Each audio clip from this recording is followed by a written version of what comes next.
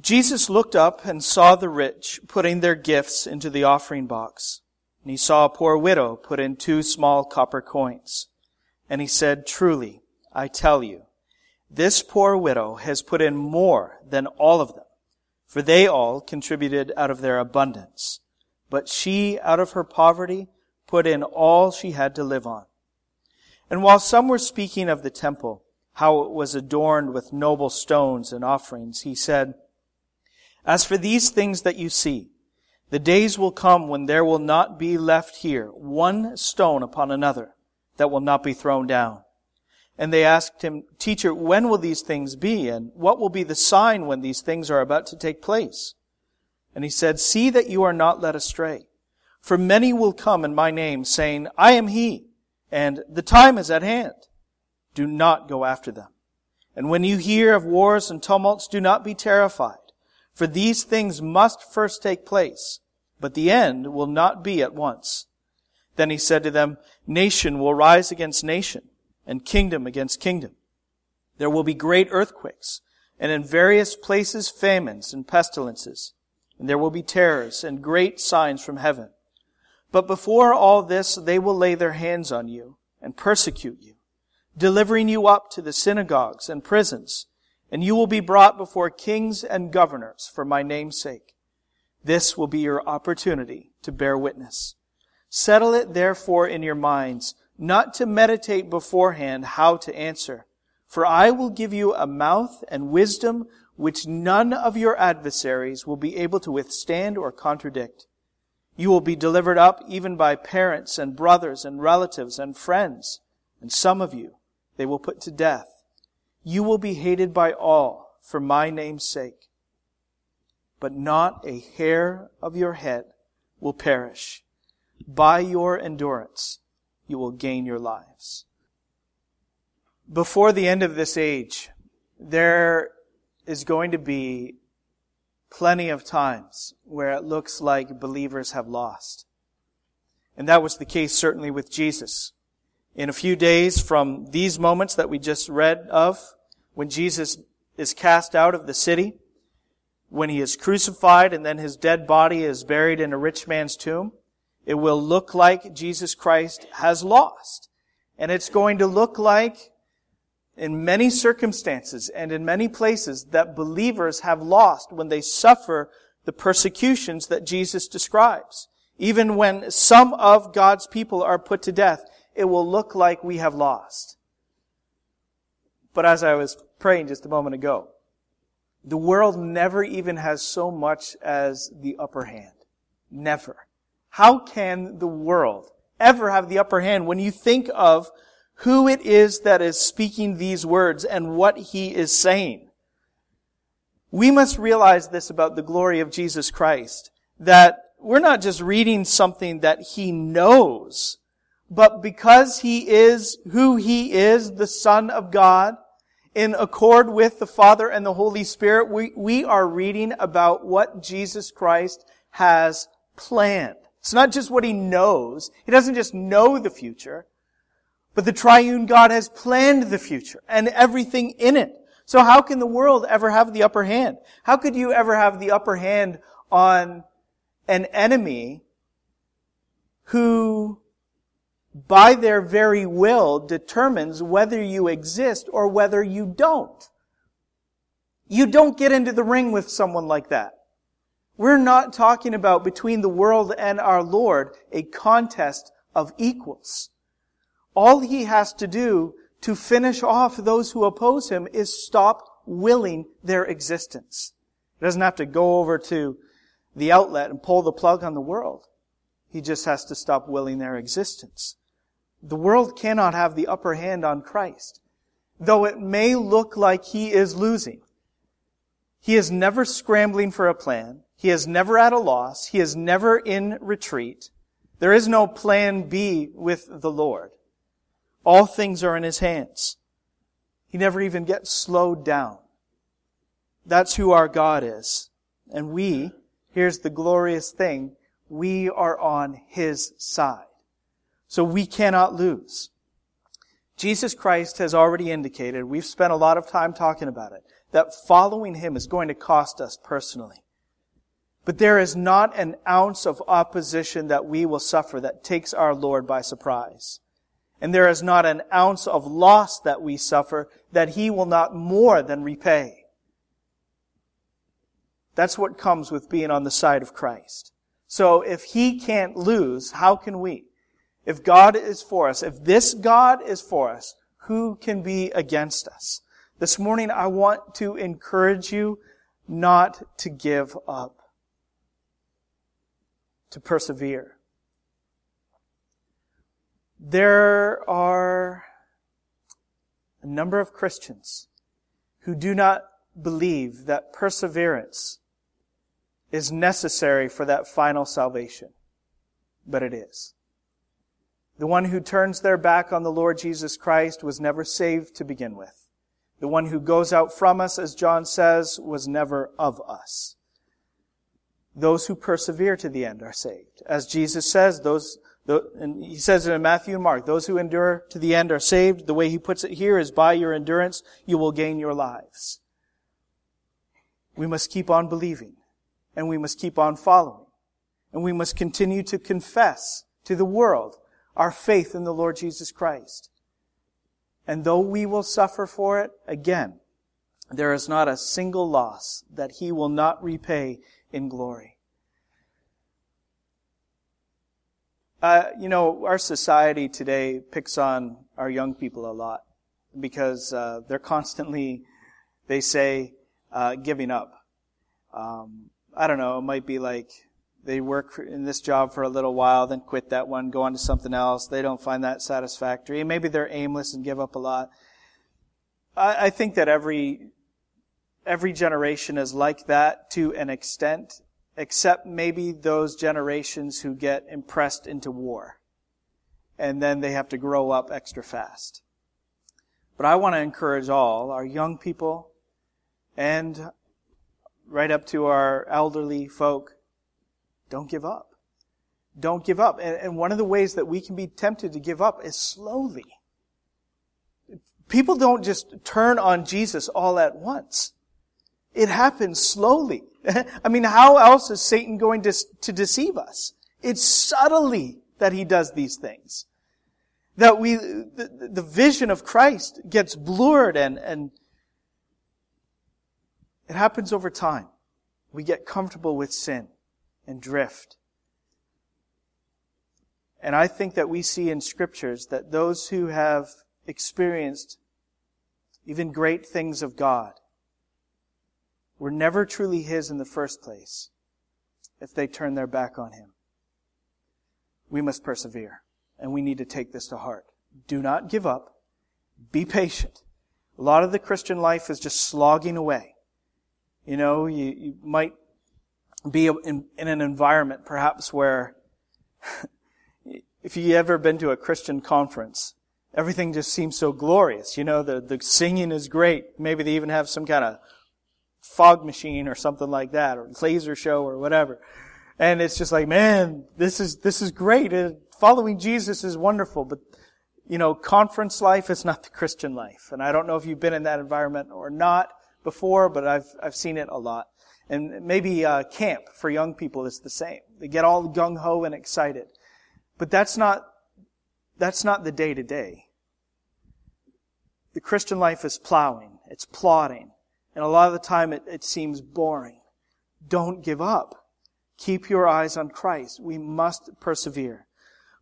Let's keep on going, because I'm using up too much time.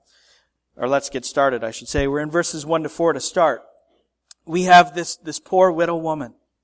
She has so much piety and so much to commend her, but she is not a hopeful sign for the city of Jerusalem. In verse 1, Jesus observes these rich people putting their gifts into the temple offering box. And in verse 2, He observes this poor widow who only puts in 2 small copper coins. She is an incredible contrast between the keepers of the temple, or I'm messing up my wording. There is an incredible contrast between the keepers of the temple and her. Jesus has already condemned them in the previous chapter for how they are so power hungry and for their widow devouring ways. He has condemned them for their service to God being nothing but a show, for really serving themselves.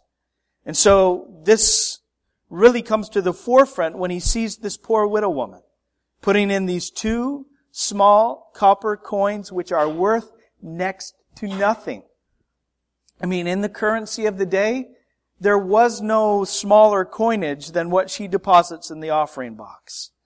We've talked before about the denarius quite a few times. The denarius was 1 day's wage for the common laborer. You know how long it would take the common laborer to earn what she puts in the offering box? About 10 minutes. And that's no exaggeration. So she puts in this little amount, which is next to nothing. And Jesus says the worth of her gift is more than all the rich have put in. Jesus praises her because what is worth so little costs her so much.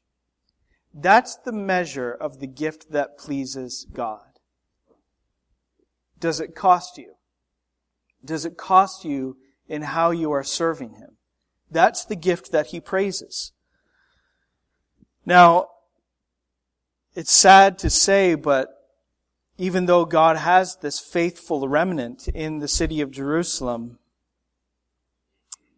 the city is going to face its end, when you put it in historic terms, relatively shortly. It's going to be a few decades. But Jerusalem's demise is certain. It's because those who are the keepers of the temple have rejected the one who is the fulfillment of the temple. Jesus is the true dwelling place of the glory of God.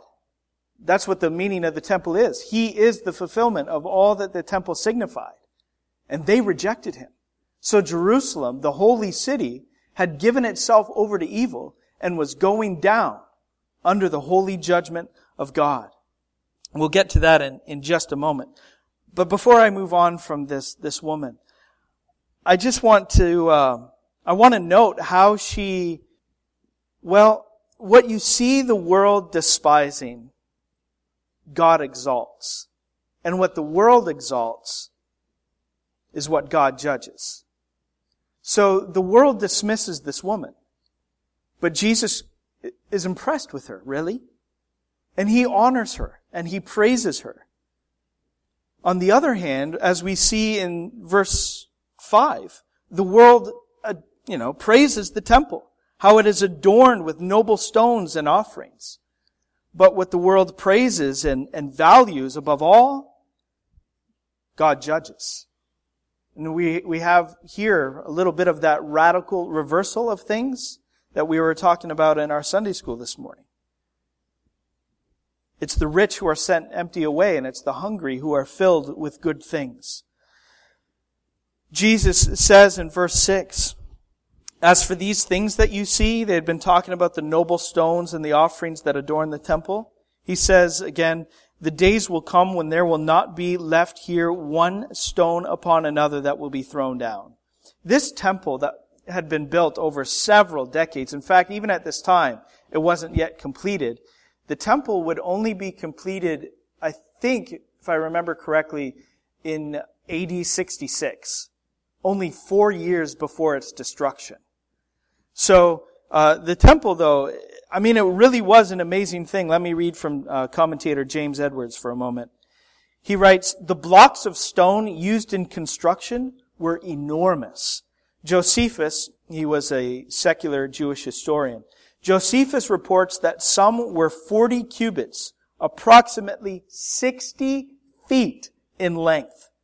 No block that size has been found in the existing foundation, but stones north of Wilson's Arch," I'm assuming that Wilson would be an archaeologist who uncovered much of the old temple. So he says, "But stones north of Wilson's Arch measure 42 feet long, 11 feet high, 14 feet deep, and weigh over 1,000,000 pounds. The magnitude of the Temple Mount and the stones used to construct it exceed in size any other temple in the ancient world. And again, Jesus says, there will not be left here one stone upon another that will not be thrown down, because Jerusalem had refused her king. So judgment was coming. The disciples asked Jesus in verse 7, if you'd look there again, "Teacher, when will these things be? And what will be the sign when these things are about to take place?" Now, who expects Jesus to answer exactly as they ask? By now, we should know better, right? Jesus often, I would say most of the time, does not answer our questions exactly as we ask them. But you can count on this, that He will always answer our questions in the way that is best for us. God always supplies our needs. He is faithful to supply what we need. And one of the things that we need is to be needy. We need to be needy enough to the point where we must cling to Him and we must trust Him. So that's one of the needs He gives. He makes us needy. We need to trust Him more than we need to know the exact answers and details of His plans. We need to need Him more than we need answers. He begins in verse 8 and down through verse 11, and I'm not going to read these verses again, with warnings. He warns us, first of all, about false doctrines in the church and disasters in the world. Disasters between nations and in nature. And Jesus says the presence of these things, false doctrines in the church and disasters in the world, do not signify the immediate end. In fact, these things will be from the time that Jesus ascends back into glory until the end of the age when Christ returns. So the presence, even the abundance of these things, does not signify the end. But through these things, the one that Jesus calls the father of lies is going to do a lot of lying to the people of God. Through false teachers and also through disasters, through global conflicts and catastrophes. A lot of lies are going to be told. Through false teachers, what does Satan promise? No matter what the lie is, I think, whether, Jesus says there are two lies basically here. He says there's the antichrists, plural, and the ahead of Christ, we could say if we want to alliterate it. Those who say, "I am He," and those who say, "The time is now," indicating His return. But whether they are antichrist or ahead of Christ or what we would call, the health and wealth false teachers, Satan is always promising gain. Through the false teachers, Satan promises gain. And then through global conflicts and catastrophes, Satan is always threatening loss. So on one hand, again, he promises all gain. On the other hand, he threatens all loss. And if we listen to either one of these lies on the opposite end of the spectrum, we're not listening to our Lord Jesus Christ. Through these lies, Satan not only wants to control your life and dictate your hopes, but he wants to destroy you. So we must not listen. We're going to concentrate on, so one way you could think of it is that Satan works pain against us and he works pleasure against us. And he is always telling lies through both of them. We're going to have pleasure in this world and we're going to have pain. Satan wants to deceive us through both of them. We're going to concentrate, as Jesus does, on the pain that the people of God are going to experience. Think about, we've read it. The persecution that Jesus describes His disciples are going to experience. We have lived for some time in this window that is an exception to the rule of history. That is relatively peaceably for quite some time. But it's the exception to the rule. Even now, we have brothers and sisters all over the world who are experiencing all of the above that Jesus talks about. They are suffering brutal conflicts in their countries, terrible catastrophes, and the cost of following Jesus in terms of persecution. So you realize, and you take it to heart, do you not, that those who promise Christians prosperity in this age are enemies of the truth. And believe me when I say, there is a host of people in our own community who have swallowed those lies. When you hear them, and if you talk about Christianity and the church or religion in general with people in our community, you will hear these lies. When you hear these lies, do not give them any room to operate. Pull your sword, the sword of the Spirit, and counter it with the Word of God. And goodness, you can find the truth that counters that lie all over the Scriptures. It's ridiculous. It is nothing but a lie from the pit of hell. We need to battle it. Battle it hard. And it's not that we need to be jerks about it. We need to speak the truth in love. I say pull your sword not only to confront the lie and to, take a swing at it, but protect those who are vulnerable and protect those who are gullible. Because, and it's also sad to say, and I'm not speaking this way in condescendingly, but there are a lot of churches in this community that are not preaching the Word of God. So there are people who attend church every Sunday who are vulnerable and gullible to these lies. We need to protect. If we have the truth of God, we need to bear the truth of God. It's part of the armor that He has given us. Something about suffering. Satan either says that there's not going to be any for us through false teachers, or he threatens us with nothing but in conflicts and catastrophes and such. Let's realize the truth about what Jesus says of suffering. It's not that we gain Jesus and good in Him despite our suffering. Okay? It's not that we gain Christ and good in Him despite our suffering, as though, gain, blessing in Christ breaks in and just overwhelms suffering and pummels it out of existence or something like that. And it's not as though we have suffering and blessing in Jesus just happening to coexist. Like maybe they cohabit, they exist in the same house, in the same life. That's not the way that the Scripture talks about it either. Rather, this is what the Bible says. That suffering is the means to blessing.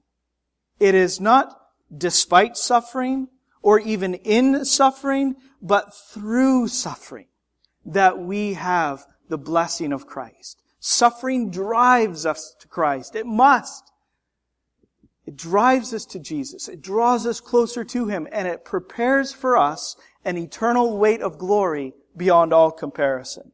So it brings us to Jesus today, and it prepares us for the future, the glorious future ahead.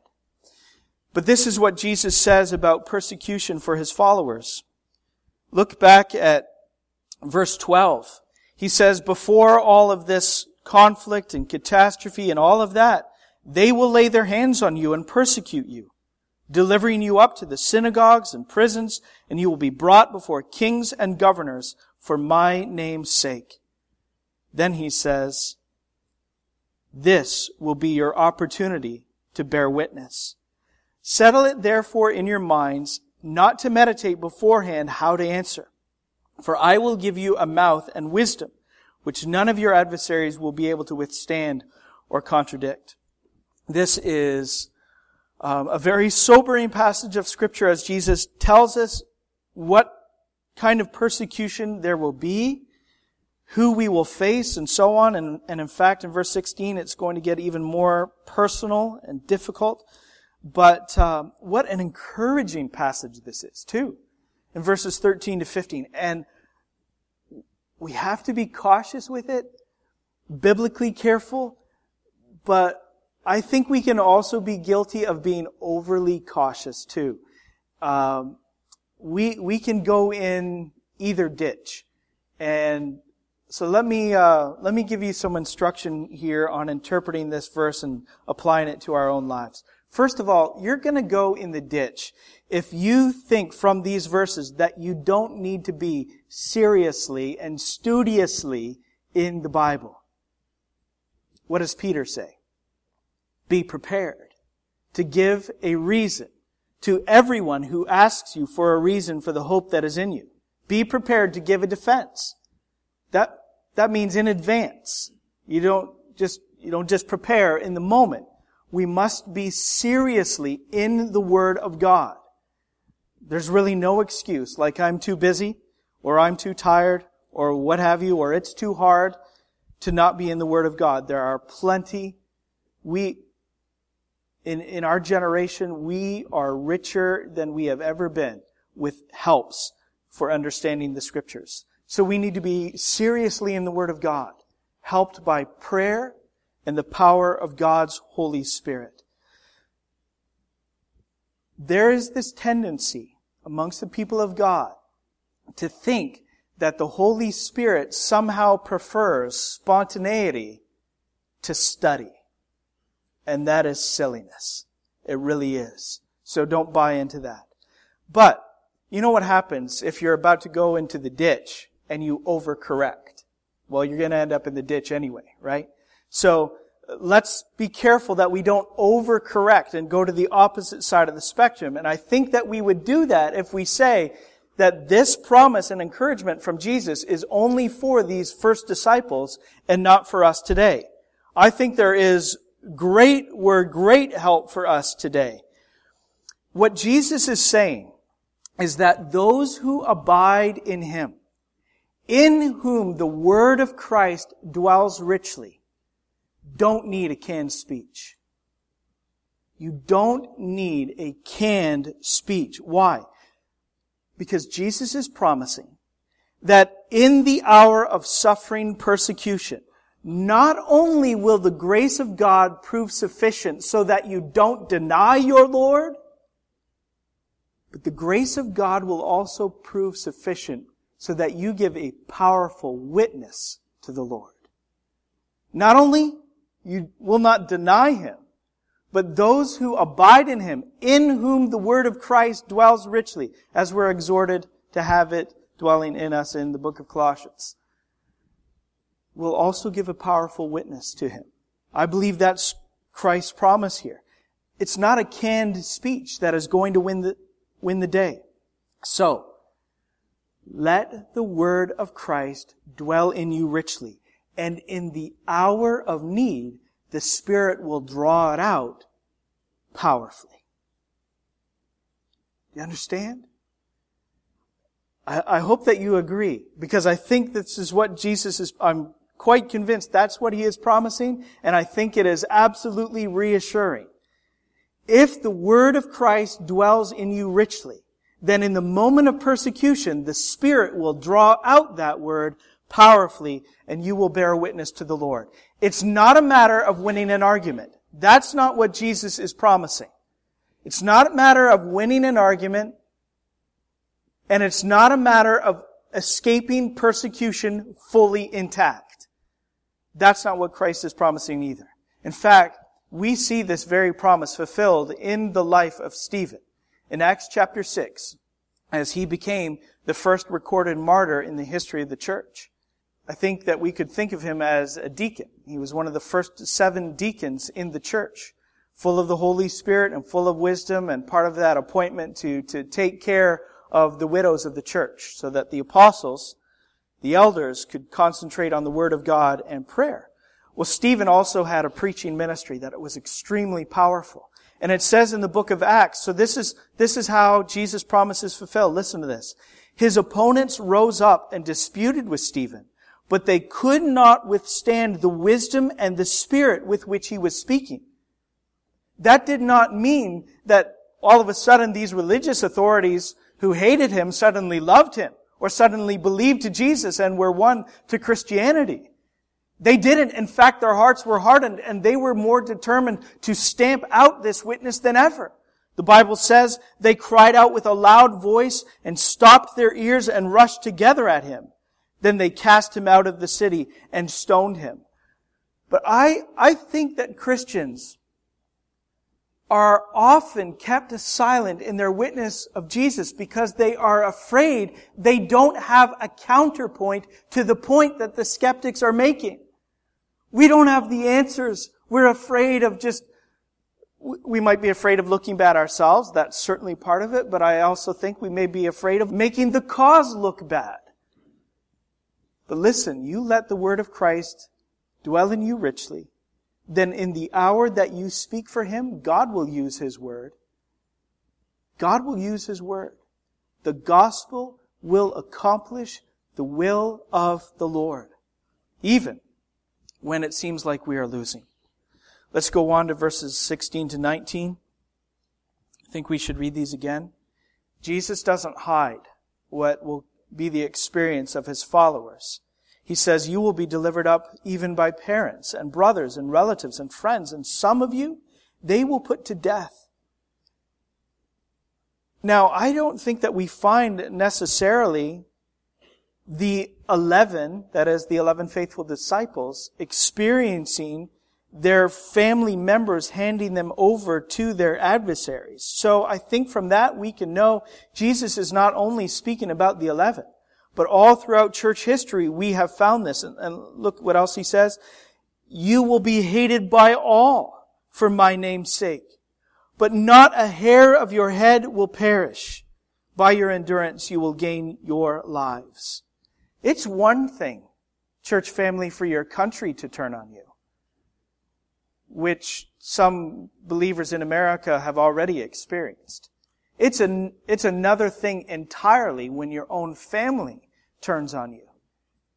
And as I spoke about our brothers and sisters around the world today experiencing persecution, they've experienced this. I've seen it, I've read a few accounts of this happening in the country of Pakistan in particular.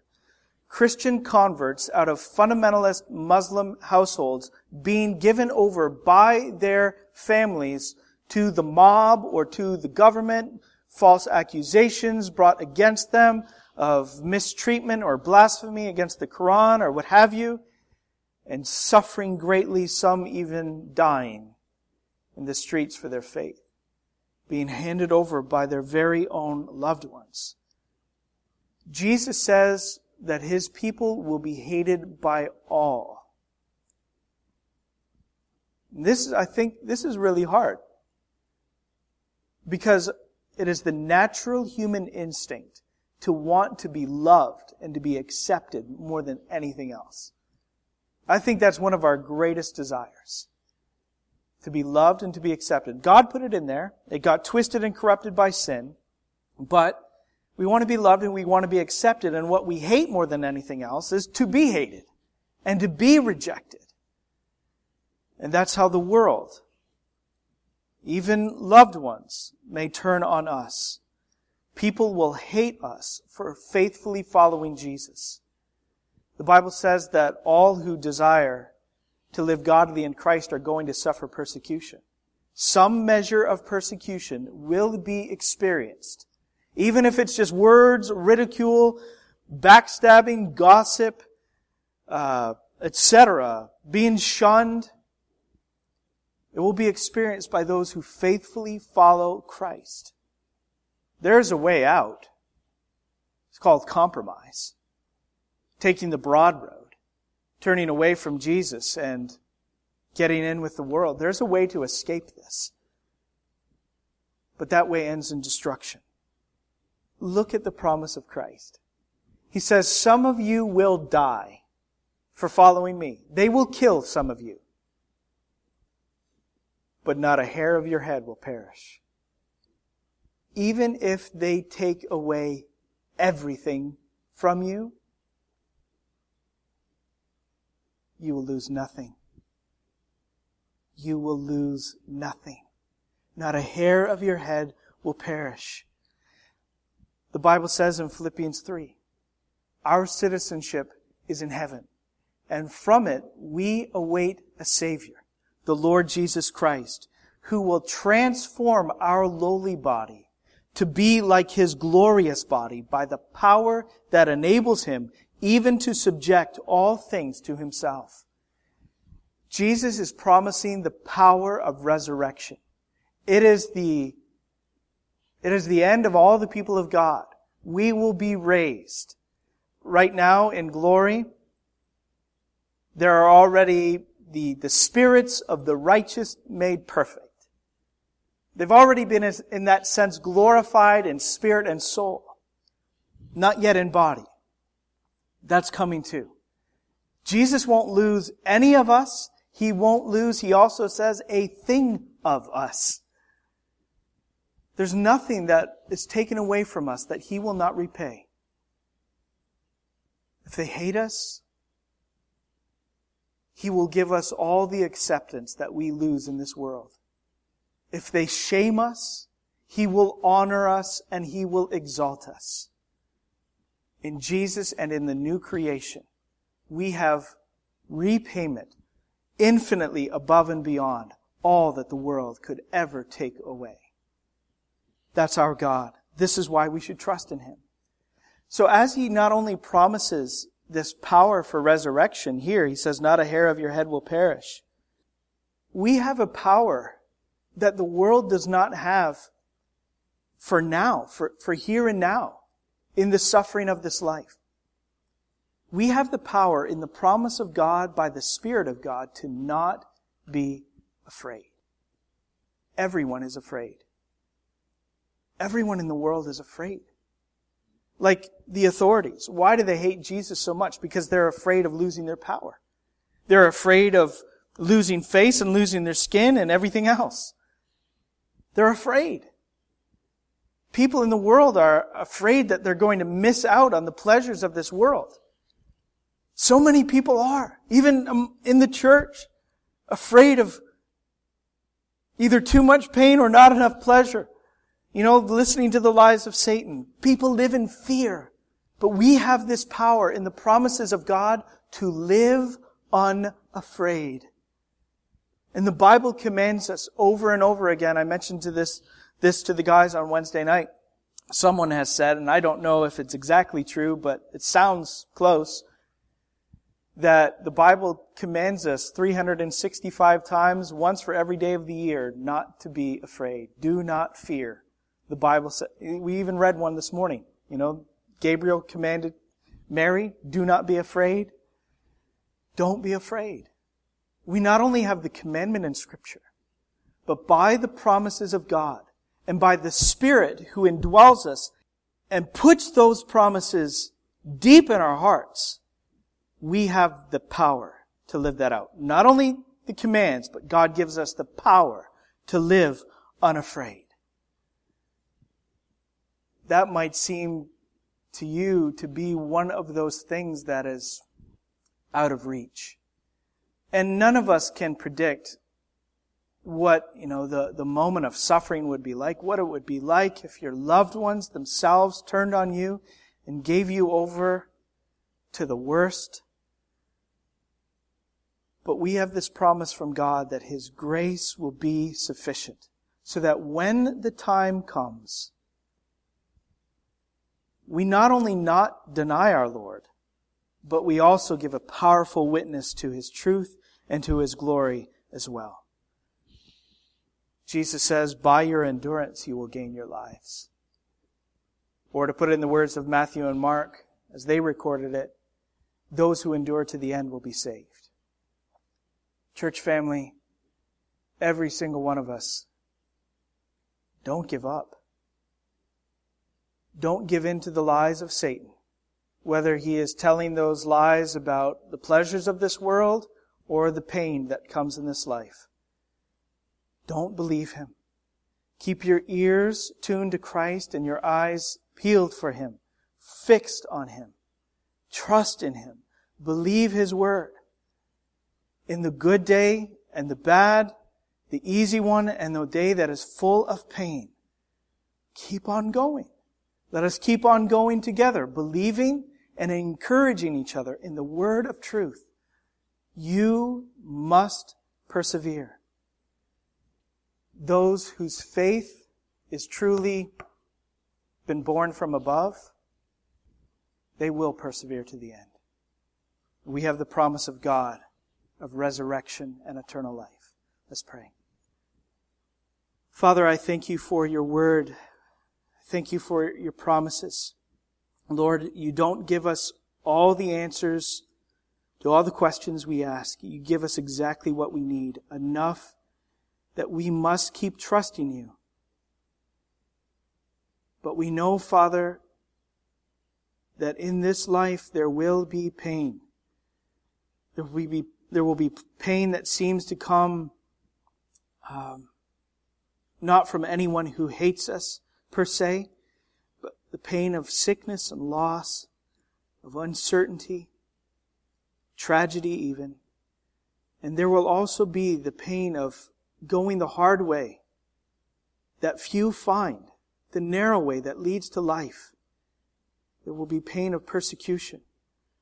Father, I pray that you would equip us and you would arm us to withstand in the evil day, and having done all to stand, I pray that we would be armed fully with the whole armor of God.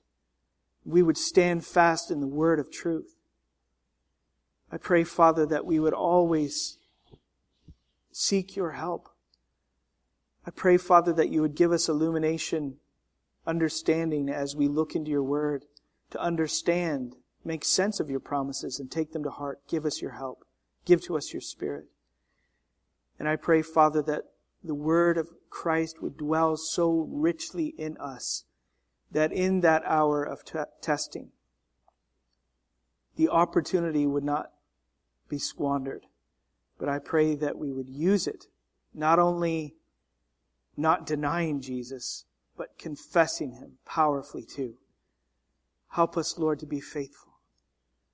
Oh God, I pray that you would put to death the lie that comes in the promise of health and wealth for your people. Lord, I pray that you would wake up those who are deceived. Help them to realize what the truth is. And I pray, Father, that you would help us to bear witness to the truth in our community. Help us to make disciples, serious, faithful disciples of Jesus. Thank you, Father, for your grace and the promise that you will raise us in the end. All will be new and all will be right. We praise you for it. In Christ's name, amen.